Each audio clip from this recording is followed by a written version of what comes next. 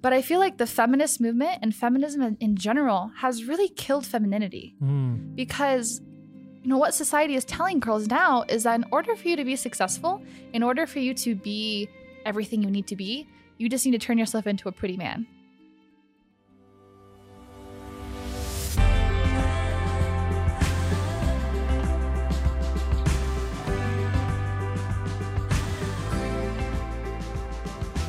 I'm Dean Cullinane, and you're listening to Why They Did That, a show that explores the motivations of biblical characters and how their choices can guide yours.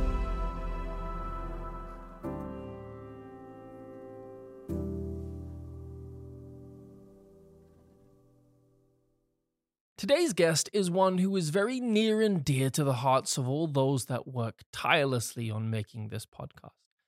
Tiffany Fisher has been a member of our team for 2 years now, and she's one of those people that you just want to have around, always helpful, always willing, and always full of really bright ideas, and she can articulate them really well too. Now, Tiffany was born in Loma Linda University Hospital in Southern California, and after graduating with a bachelor's degree in nursing from Weimar University, her life has now come full circle. She's employed as a registered nurse in the emergency pediatric division of the exact same hospital she was born in. And when she's not saving little kiddos' lives, she's usually whipping up a storm in the kitchen. And she has a serious baking talent too. In fact, you should probably check out her Instagram. But perhaps more relevant to why they did that, Tiffany is a deep student of the scriptures, with a special eye for lessons women young and old can grasp from the word. So when we sat down to discuss this episode, the logical choice was to dive into the inspiring story of the Bible's first female prophet and judge, Deborah. Now, we've spent a fair bit of time in the book of Judges on this show. It really does make for really interesting storytelling, whether it be Samson's up and down relationship with God or Gideon's bravery coupled with his own idolatry. It's fair to say that at this time, Israel is a mess. And while we are introduced to a number of judges throughout the book, Deborah really does stand out. Not because of what she is, yes, a woman, but because of who she is. She's a real leader, not one that requires sword and shield, but tact and wisdom and a deep and constant connection to her God.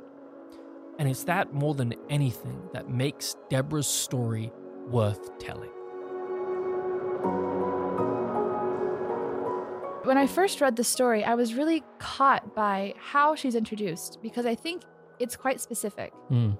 We first see that she's introduced as a prophetess, and then following that, we're told that she's the wife of Lapidoth, and she judged Israel at that time. So there's 3 specific roles that she's given here. She's a prophet, a wife, and a judge. And they're mentioned specifically in that order. And I think we can get from this that Deborah had her priorities straight. Right. She knew that her first priority was to God. And then after that, she cared for her family and filled in the role as the judge of Israel for her time. Those 3 roles defined her as 3 different sides of who Deborah was. And they all worked together to obviously accomplish what God's plan for her was in the story. Right, and she has these multiple roles, which, she has to find a way to juggle and to do well, because to slack at any of these 3 is going to mean trouble. No, for sure. If you're a bad prophet or a bad judge, the people are going to rebel, or the character of God will be brought into question. And of course, if you're also rejecting your duties as a wife, then that's going to lead to problems in how you do the rest of your work also. What I love about this is in the next verse where it says, and she dwelt under the palm tree of Deborah. Yes. Now, obviously, there wasn't a palm tree of Deborah. It became known as the palm tree of Deborah. But just this idea that she is this kind of mother in Israel where the people come to her. Right. That she's a judge like the judges before her and those that come after also, and a prophet, but you get almost a different vibe from how this woman operates, because the people, they come to sit by her at the palm tree. And who could ever be scared of a woman at a palm tree? But when you think of the other judges or the other prophets, when they would show up, there was a sense of dread, right, or even a sense of this godly fear that, oh no, Samuel's coming to town. What have we done? Have you all done your sacrifices? But with Deborah, there's this kind of vibe that she shepherds the sheep. She cares for them and watches over them, communes with them and hangs out with them outside of her house.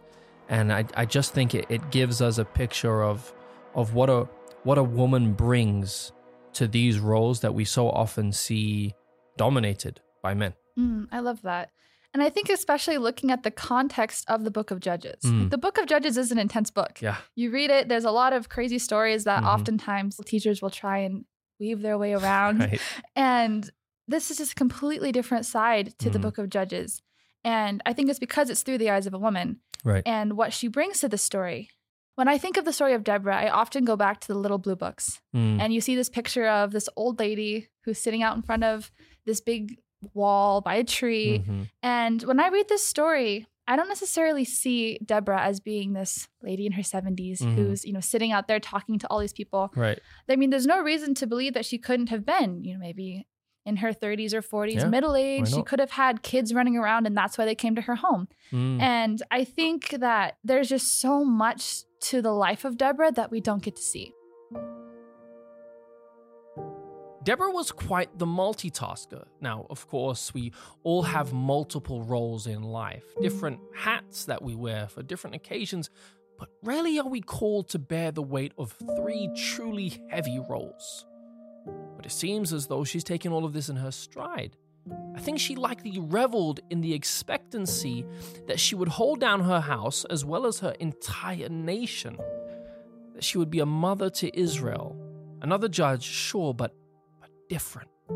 And when difference is defined by the designer himself, then it's something to be celebrated. Women and men were created with intentional differences. I mean, we know God did that on purpose. The whole process of marriage is to define the other. And I think there's beauty to be found in realizing the differences that we have.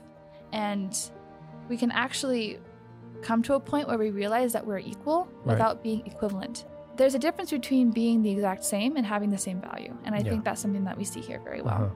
I think today, people have overly romanticized the idea of the working side of Deborah's life here. Perhaps if this was to be written today, it would say, and there was Deborah, this mighty, president of the United States. She was the ruler of her country. She was this great person who had all of this power and influence, and she judged everybody, and she was a prophetess who had this divine inspiration. And then, she was a wife on the side. Or maybe she was single. I think the story would be even better if she wasn't married in today's society. But looking at that, we've overly romanticized the working side of Deborah here. And not to say it's not as important. I think these 3 aspects of who she was are all equally important, and they all define who she is. But to say now, as a woman, that I do want to have a family one day, I do want to have kids, I want to be able to nurture that side of my life, you really can't say that anymore without getting dirty looks. And I think that's really quite sad. Yeah.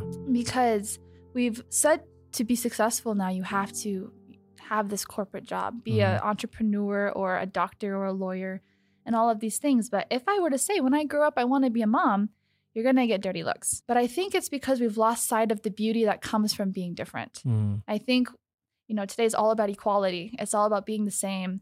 Everything that has to do with being a woman or being a man, if it defines you in any way as being different, it's sexist. Right. And I think that's kind of where that change has come from. And so now, if I'm making the statement that I want to have a family, I get deemed as one of 2 things. Either I'm lazy and I don't want to work, and that's not true. Ask any mother who has a baby or 4 of them. You're definitely working all day long. Or I'm just desperate and want to get married. There's no winning side to that argument unless you are very confident in who God created you to be, and you believe that in His time He will work things out. I've kind of seen this obviously from the opposite angle, in that my wife and I, we came here primarily so that I could, study theology and get my degree. And now that's done and dusted. Naturally, we've kind of talked about, what's she going to do? And especially being on a higher education campus where like everyone and their dog has a degree. So true. You know, you can feel that pressure, I think, as a woman, because I know that she has, where she just feels, oh, I must have some sort of career. I must have this qualification so that I have a kind of respectable social standing. But deep down, I also know that whilst she hasn't not wanted a career, she's also really wanted to be a mother. And it seems like that's been a really difficult thing to, as it probably was for Deborah, to juggle and to kind of understand that there are going to be desires for you to want a sense of achievement. But then there's also, for many women, and I don't think that society has done itself any favors here, but there's going to be the desire to do one of the things that God has created women to do, which is childbearing and to love as a mother loves. And for me, as a father, it means a lot. Like, I understand the sacrifice that my wife is making to say, I'll put aside whatever I wanted to do so that I can fulfill this role gladly of looking after our children and taking up the responsibility to make sure they become good Christian people. And that gives me a sense of assurance and satisfaction. But at the same time, I know that that's a big call to make, but it's one that she finds fulfillment in. That's beautiful. And I think that goes into the fact that women who decide to prioritize their lives like Deborah, they need supportive people in their lives that are going to encourage them through that.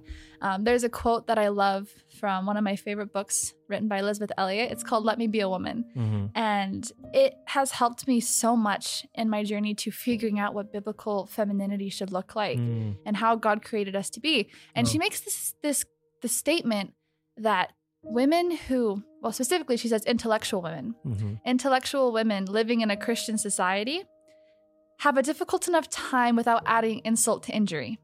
That's how the quote goes.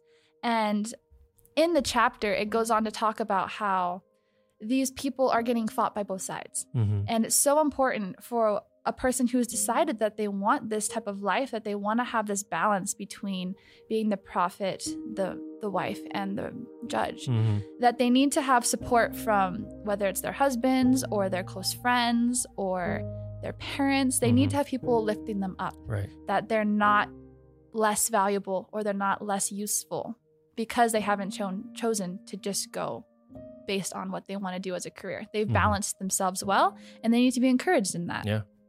And it goes on to say that in the perfect marriage, or I guess no marriage is perfect outside of the garden, but in God's ideal for marriage, your success should be your husband's success, and your husband's success should be your success. And so when you have that outlook of, I'm not trying to make this life for myself, I'm helping to build this life for my family, then you're fulfilled on both sides of the coin. And I think that's what we get from this picture of Deborah here.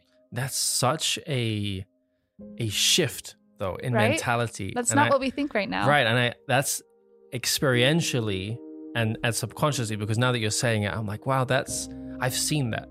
You know, I've seen times when we've accomplished things together that maybe we never thought we would.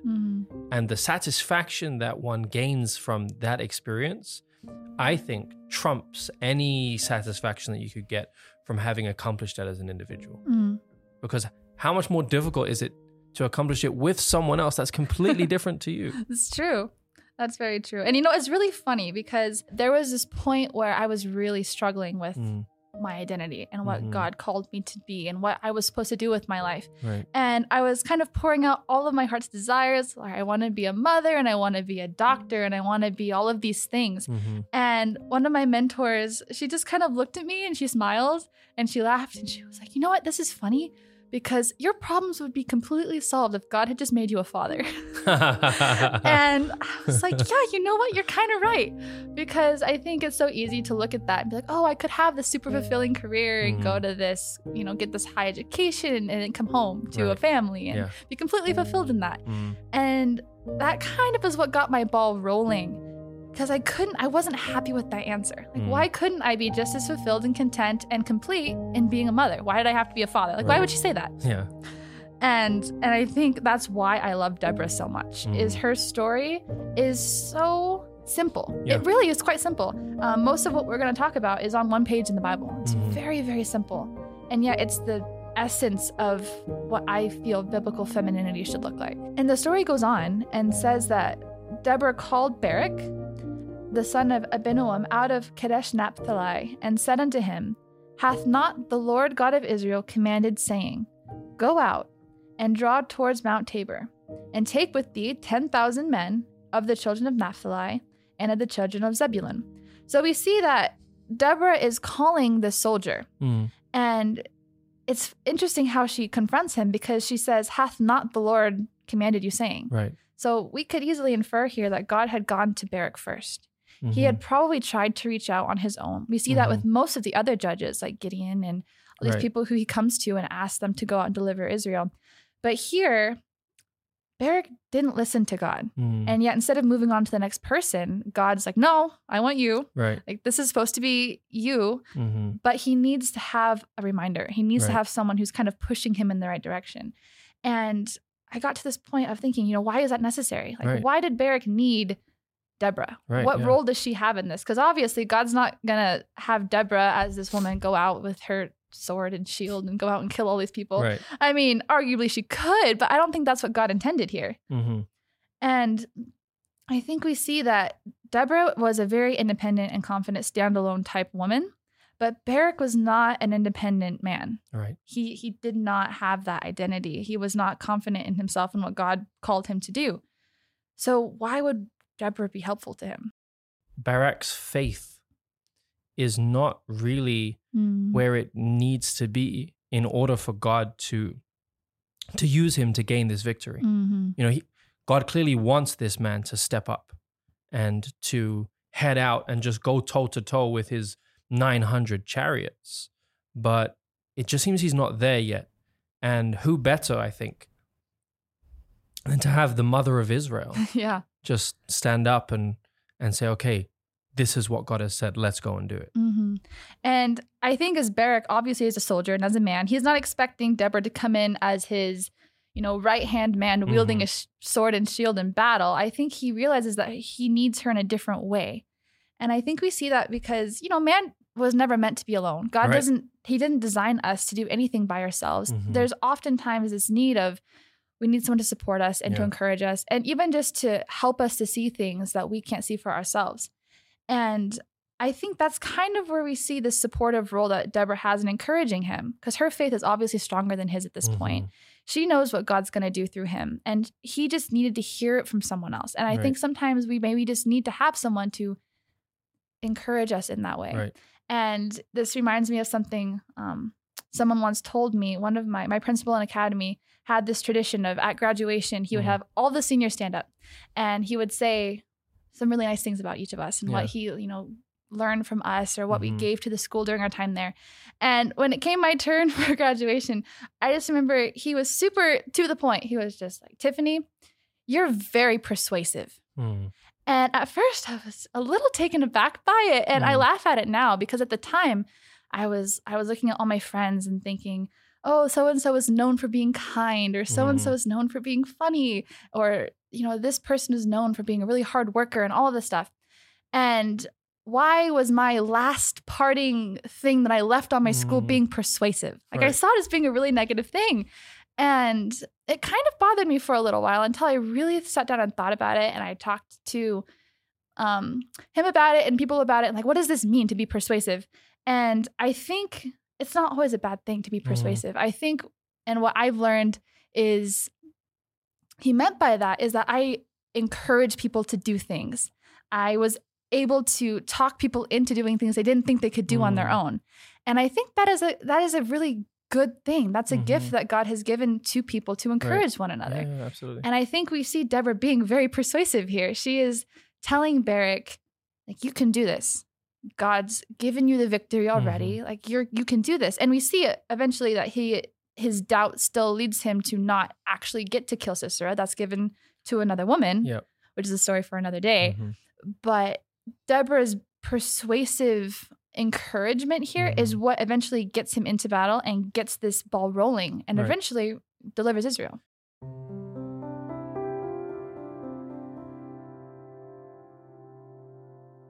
Even though she's playing the part of encouraging Barak to rise to the occasion and serve his God in a mighty way, Deborah is no mere supporting character. She's front and center.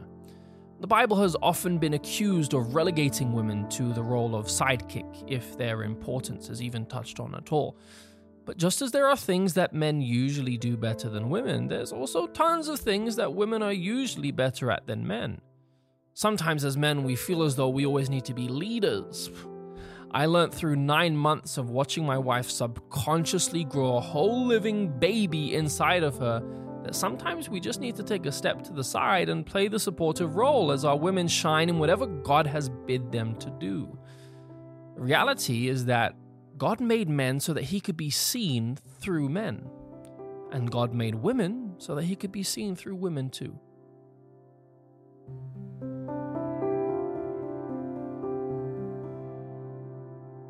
Looking at the age we're living in right now, where a lot of people are being confused about what gender roles mean. Like, is it even important? Is it even supposed to be different? I think when we look back at God's plan, we can realize that we were very intelligently designed. Like, God did it all for a very specific reason. And we can reflect on how God's love is shown through those things.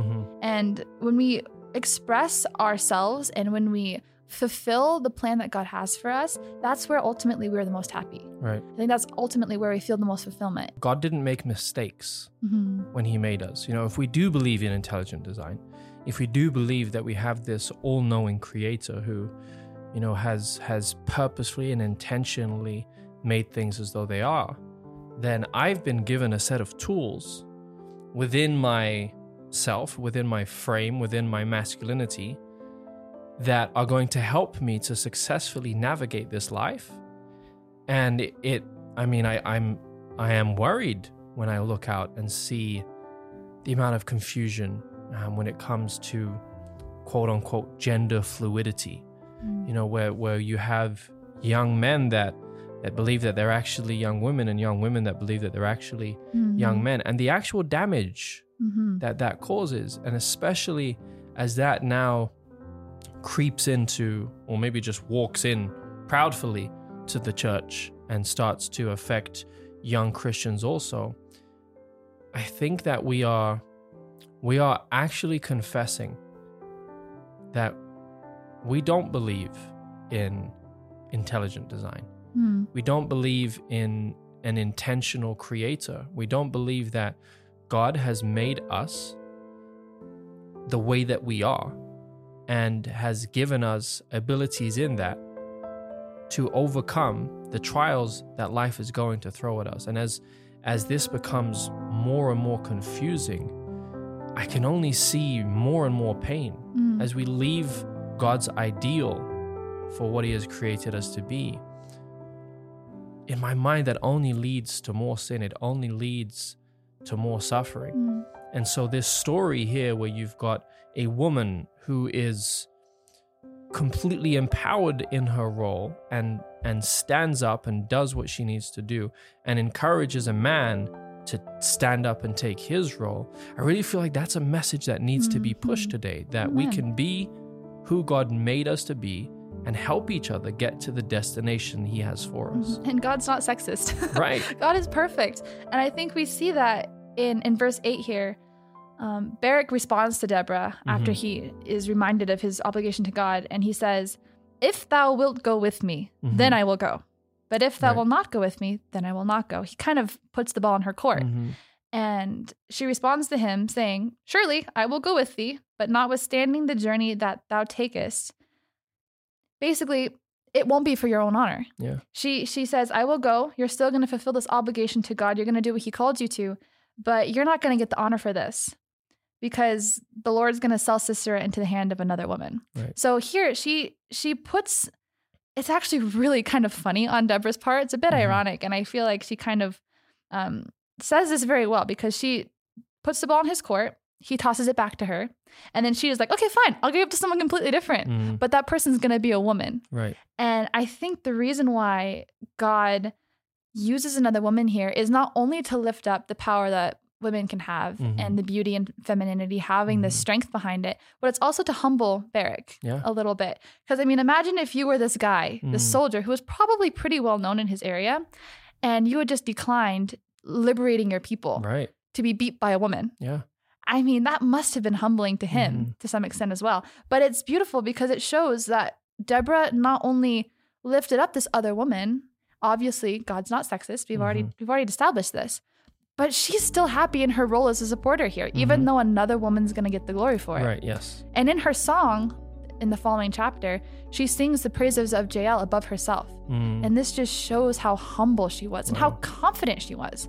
Because it takes a confident person to be humble. And I feel like Deborah acknowledging these limitations, because she went into this battle knowing that she wasn't going to be in imminent danger. She wasn't going to have a sword. She wasn't going to be running around killing people. They weren't going to be killing her. She was very comfortable riding in this chariot with Barak. Realizing that she's going to be going into this battle in a different capacity. Right. She's not going to be killing people. People aren't going to be trying to kill her. She's just going to sit in the chariot and stand there and testify of God's goodness.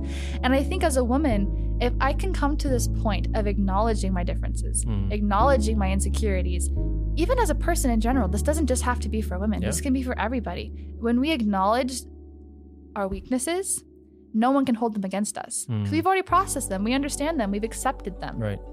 And accepting God's definition of who I should be, and more specifically what I was made for, this is the first step in turning the enemy's weapons into my wings. Because not even the devil can hold those weaknesses against me.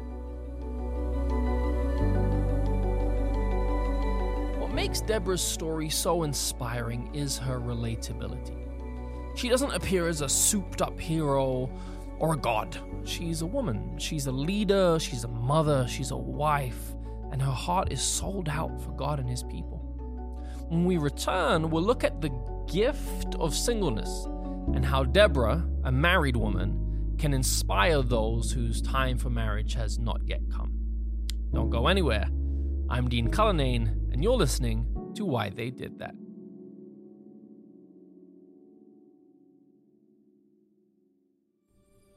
If you've listened to the second season of Why They Did That, you'll recognize our sponsor for this episode. Types and Symbols, the creators of the Conflict Beautiful series, is happy to introduce a new beautiful set that they call the Life and Light Collection. Types and Symbols set out to create the most beautiful and readable edition of Steps to Christ, Thoughts from the Mount of Blessing, and Christ Object Lessons ever made. Each component of these beautifully created books was implemented with specific meaning and purpose, from the holographic foil detail to the cover design. Just as with the Conflict Beautiful series, the Life and Light collection follows the same editorial philosophy to promote an enjoyable reading experience. To stay updated on when this will be released, make sure to follow their Instagram at Types and Symbols. Do it now. Quick.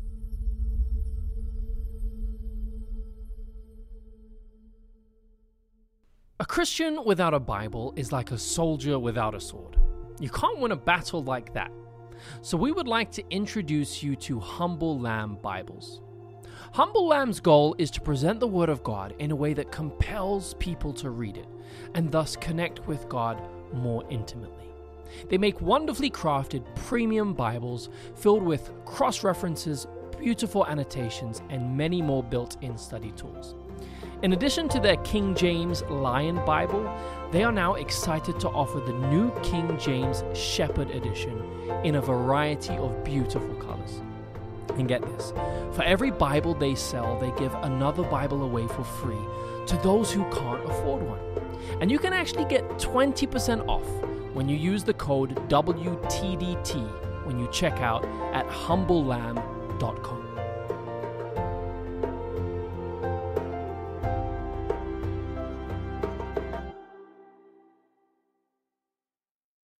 Deborah is a role model for both men and women. She's holding everything down, and yet at the same time, she's lifting everyone up. She makes those around her better, and that's just the mark of a good person, a real Christian, a real woman.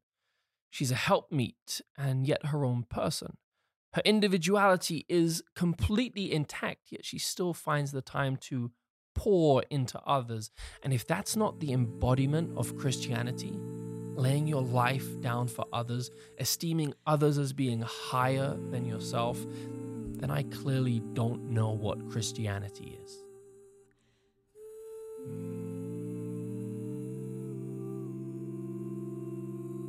What does it mean to be a wife? I love this. I think it was like an Instagram reel or something that went viral that I saw. That was this guy talking about what does it mean to walk like a wife? Well, walking like a wife before you're married. Because it says, he who finds a wife finds a good thing. Proverbs 31. Yeah, exactly. The classic biblical femininity example we were given. He who finds a wife finds a good thing. It doesn't say he who finds a girl finds a good thing. It's he who finds a wife. So obviously she was a wife before he found her. Right. And so what does that mean? It's not that he found this woman and then made her his girlfriend and then made her his fiance and then he made her his wife. It's like she was already a wife. She was walking like a wife. She had those characteristics of a Proverbs 31 woman. She had built herself up in this way that when he found her, she was complete in her role as a wife. She was complete in her role as a woman. So he who finds a wife finds a good thing. I can be developing those characteristics of being a godly woman and being quote unquote a godly wife while I'm being single. And you can fulfill those sides of your heart without having to be in a romantic relationship. And I think we see that in Deborah's story very, very clearly. And that brings a lot of comfort to me as a single person, because we always hear singleness is a gift. And again, Elizabeth Elliot, one of my favorite authors, brings out this point that it's not a gift if I choose it. It's only a gift if it's given to me. And there's no fun in knowing what your gift's going to be. So if I were to come up to you and just, give you this thing, you may or may not like it, but it's the gift that I'm giving you. And so God may choose to give us the gift of singleness for a time or the gift of marriage for a time. And I think understanding that your identity can be maybe emphasized in those roles, but is not defined by those roles is super important for a single person. Do you ever find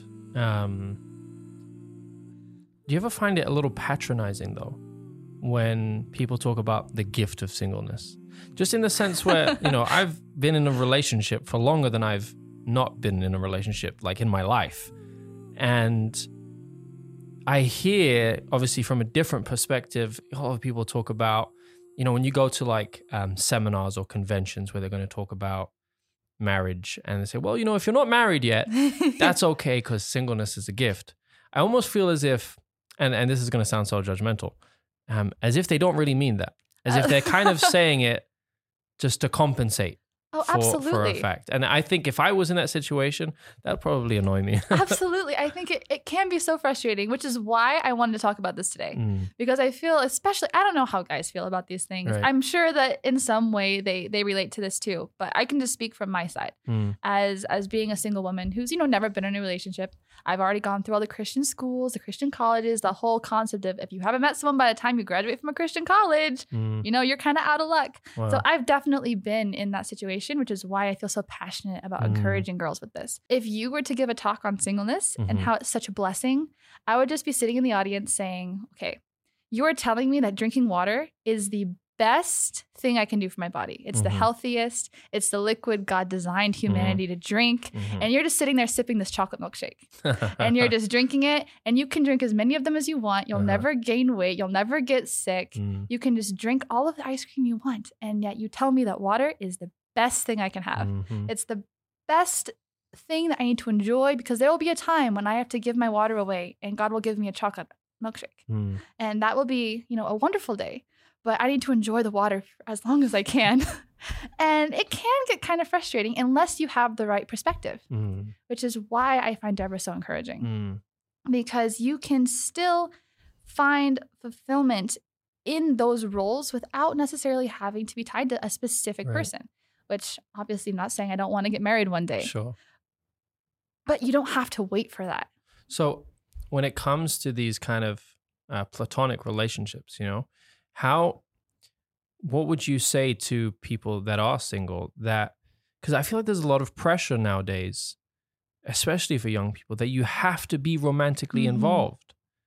And if you're not, then, you've done something wrong. How do you address that?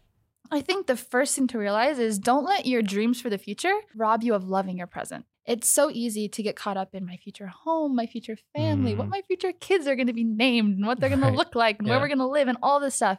And castle building to a certain extent, I think, is natural. But you can't let that overshadow where God's placed you right now. Right. I have definitely had my fair share of quote unquote walking like a wife moments while being completely single. And I think marriage is a beautiful thing because it reveals to us the relationship we're supposed to have with God. That's kind of what he designed it to be, was to reflect the image of our Creator. And as a single person, there are things that you lack, or that you think you lack, or that you're told that you lack, that you can only get inside of a relationship. And this is why sometimes singleness seminars frustrate me, is because they'll tell you, well, just date Jesus and until the right person comes along. And I just sit there and I'm like, well, okay, I'm dating Jesus, but I still don't feel completely fulfilled. And that makes you almost feel guilty because you have Christ and that's all that you need. And that's all you're told you should ever need. And as I've been reading through the story of Deborah and reading through, just scripture in general, I've seen this picture of there's two sides to every coin. There's two sides to every aspect of our lives. And I think marriage is no different. There's two sides to this story. And the part that we're always told we can get from God is what we receive from marriage, like what I expect to receive from someone. And those are things like, as a woman, you want to feel like loved and the security and having a sense of that intimate relationship with someone, that you can trust them, you can ask them for things, you can open your heart to someone. And those are all things that I can get from God. And I feel I have gotten from my personal life with the Lord, and I feel filled in that aspect. But the problem comes with the other half of marriage that you can't really fully have just through a spiritual life, which is the giving side of marriage. God always knew that. Exactly. And yes, you can have this super close relationship with God. But when we go back to that statement that it is not good for man to be alone, and obviously that applies to women also, God said that when it was Adam and God, when Adam had a relationship with God, a completely fulfilling, perfect, walking with, seeing relationship with God, and God still said that it's not good for man to be alone. So I think that yes, you can be in that place where as a single person, that you find a lot of these things in your relationship with God, but that doesn't mean that you also shouldn't have the desire to find some of those things in someone else. Right.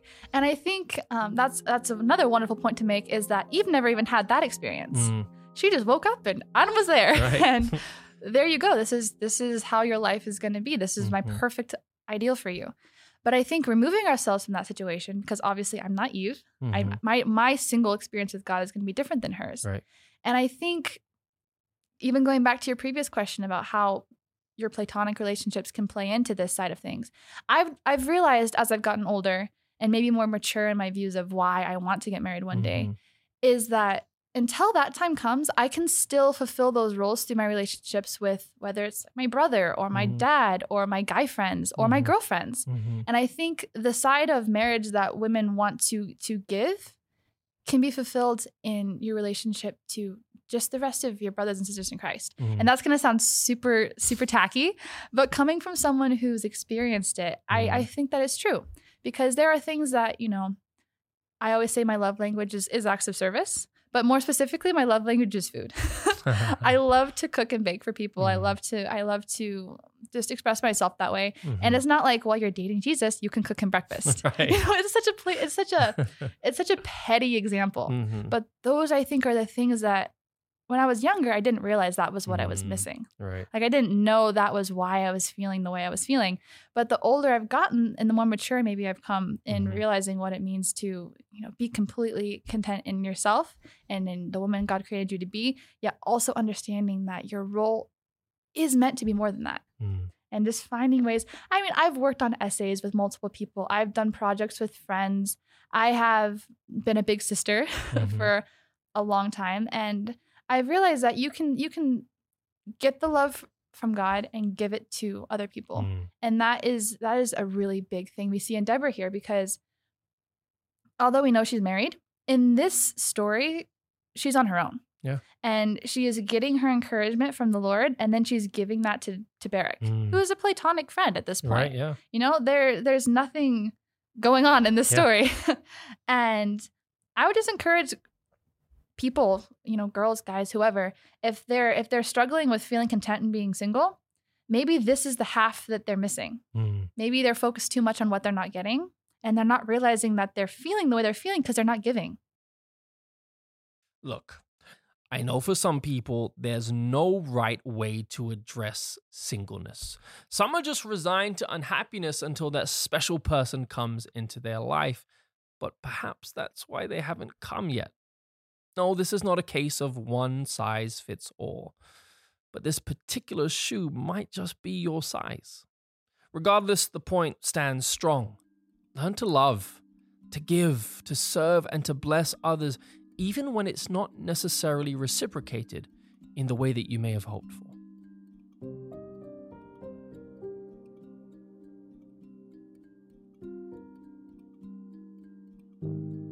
I think it's important for any person, not just women, but for any person who maybe is struggling with their purpose, to really just sit down with themselves, with their Bible, with their journal, and try and identify the things that they feel like they're lacking. But I feel like the feminist movement and feminism in general has really killed femininity, because you know what society is telling girls now is that in order for you to be successful, in order for you to be everything you need to be, you just need to turn yourself into a pretty man, pretty much. And there was a story I read once of this pilot. This was in the early 1900s, and it was this woman who really wanted to learn how to fly. She wanted to be a pilot. And she tells her testimony of how she had to really fight to get into flight school because, you know, back then, women didn't fly planes. Right. And she had to fight and apply over and over again, and she had to work really, really hard to get into this flight school. And once she got into the flight school, she had to fight with her colleagues and with her peers, and it was her and a bunch of men. It was just her and all of these guys who were learning how to fly these planes. And she talks about her experiences being really difficult because she was in a place that women were not traditionally supposed to be, and she was swimming against the current.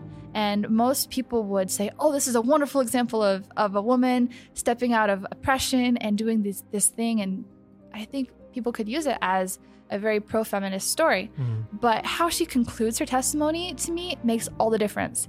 Because what she says is, throughout her whole time in school, after she graduated, trying to get a job at an airline, she says that she fought with her colleagues and she fought with her men to have equal rights as a pilot, but she would never compromise her ladylike qualities. She's like, I would never want to fight with a man about being a man. I can be a pilot.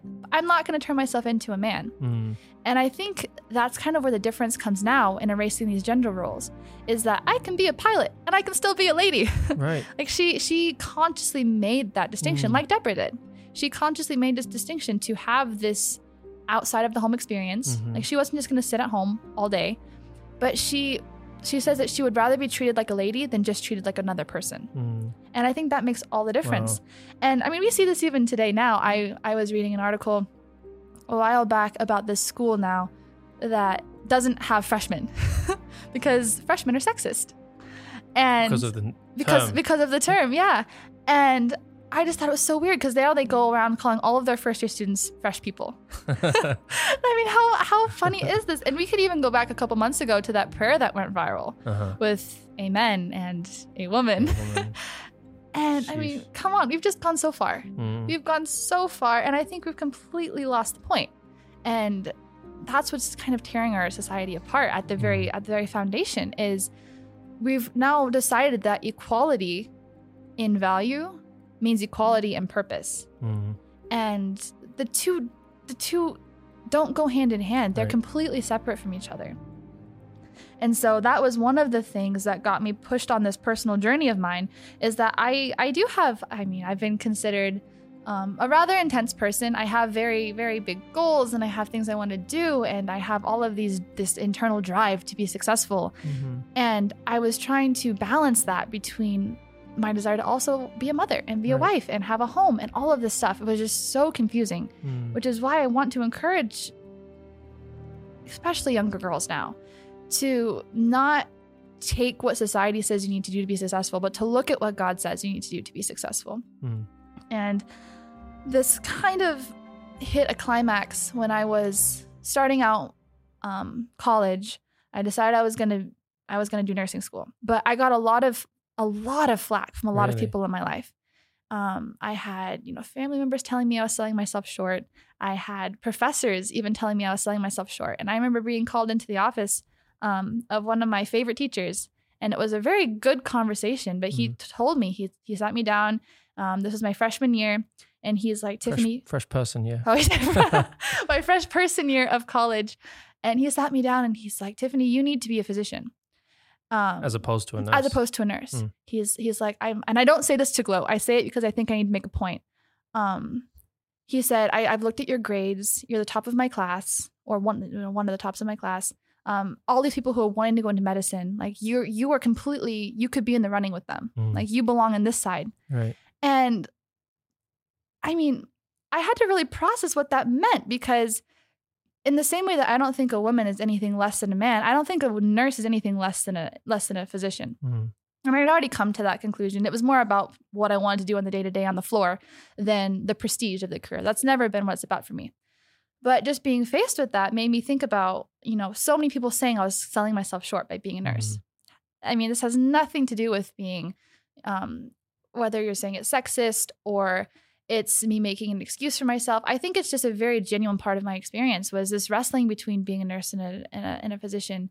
I get to the cafeteria a little bit late, and I sit down, and there's no one there. So I sit by myself, and this person comes up and sits down next to me, and he and I hadn't ever met before. And so he was asking me what my major was, what I was doing at Weimar, what my plans were for the future. And so I just gave him a very brief, very, very, very brief explanation of kind of my story. And I just remember he said something that I will never forget. He looked at me and he said, yeah, well, you have full control over becoming a doctor. You don't have control over becoming a wife.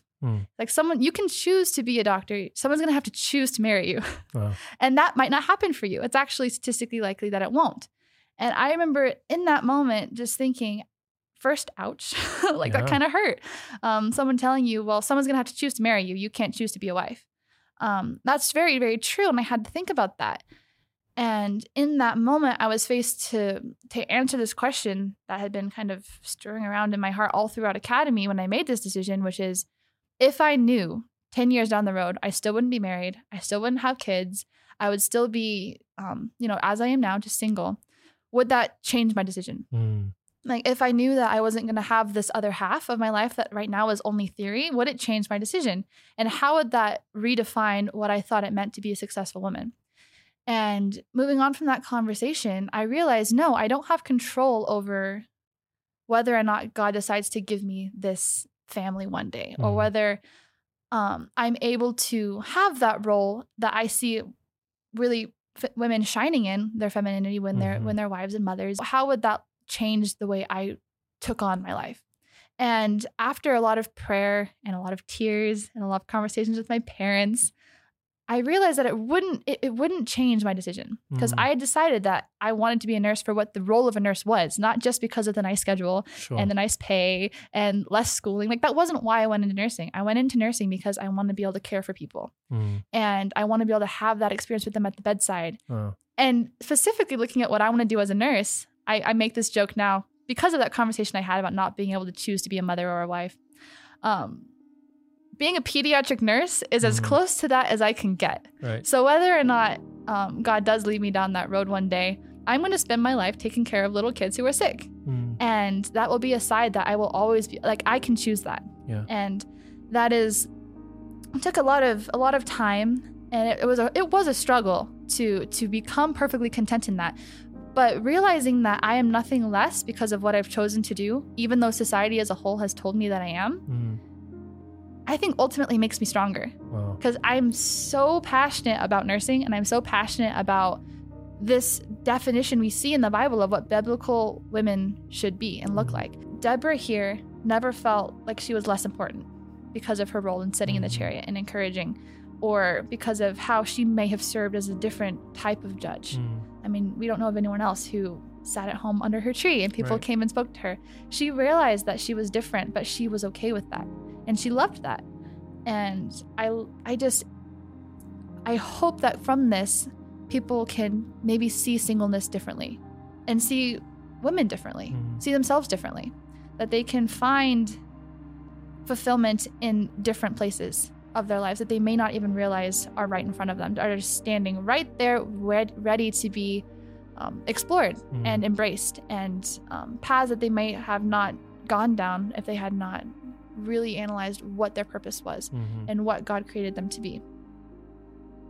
Another point that I hear a lot when it comes to being content and being single and being content and being in a relationship, or trying to figure out what career you're going to go down and what it means to live a meaningful life, is that there's always that hole in your heart that only God can fill.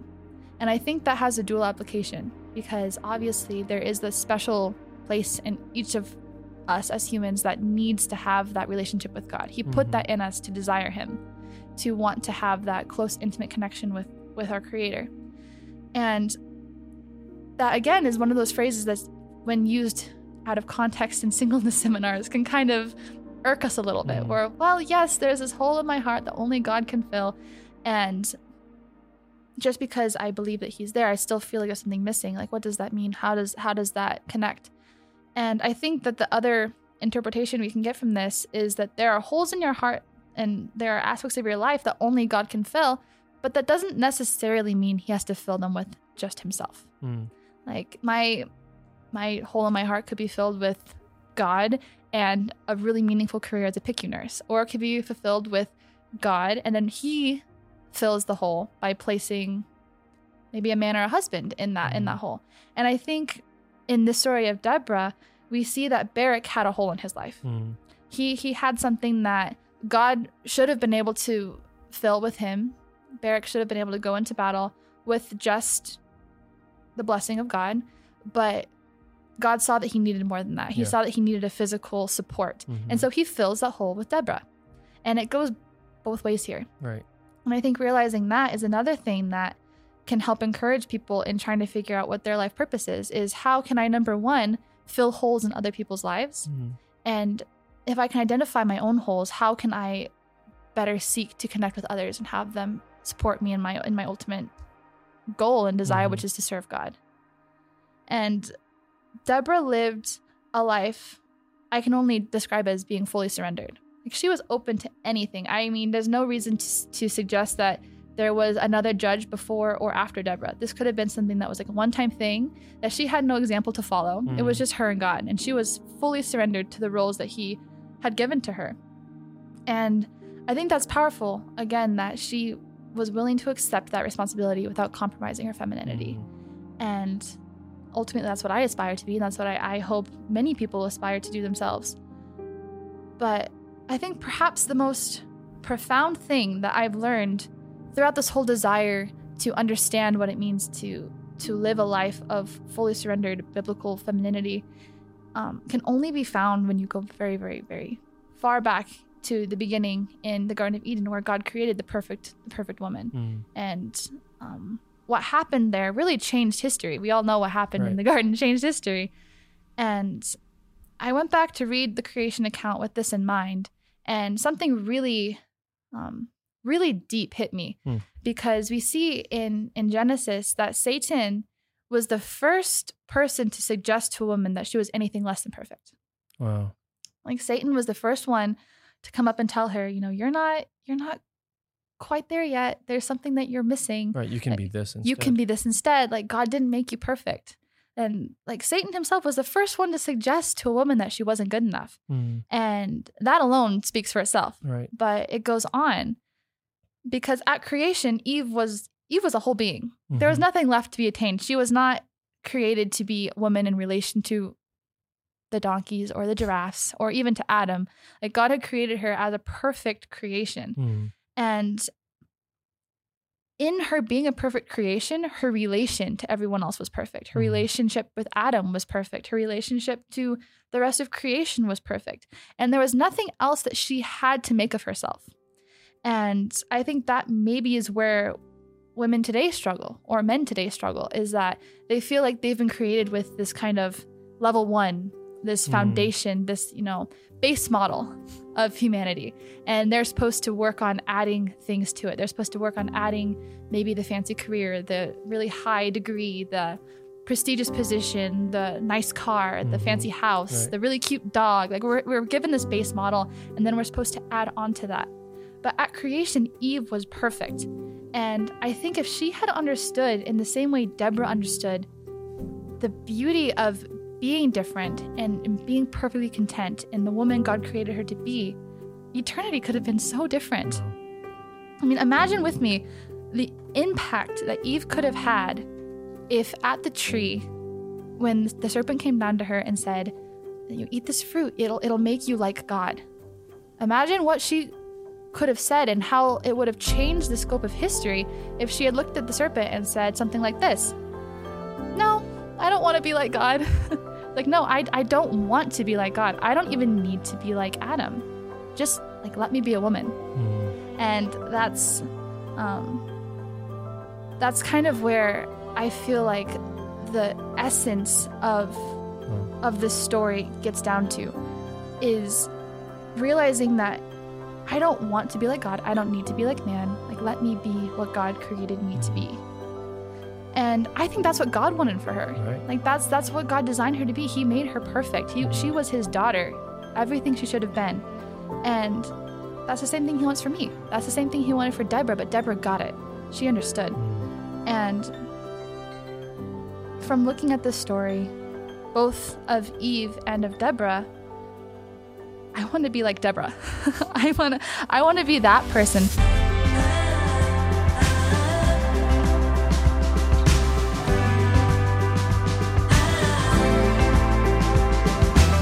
He that hath an ear, let him hear. And you've just heard our latest show. If you'd like to hear more or hearken back to a previous episode, you can find us at whytheydidthat.org.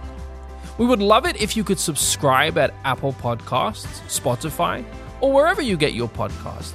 And if you could go as far as leaving a review, that would be amazing. You can follow us on your favorite social media accounts, Facebook or Instagram, at whytheydidthat. And of course, YouTube, where you can actually watch this episode now as well as listen to it. So make sure to check that out too. Finally, if you would like to support this podcast and keep it running, please consider becoming a Patreon at www.patreon.com/WTDT. This show was produced by the supremely talented Paul Keefe and the video editing by Jonathan J.J. Jensen. And a special thank you to everyone else on the Why They Did That team. Once again, I'm Dean Cullinane, and you're listening to Why They Did That.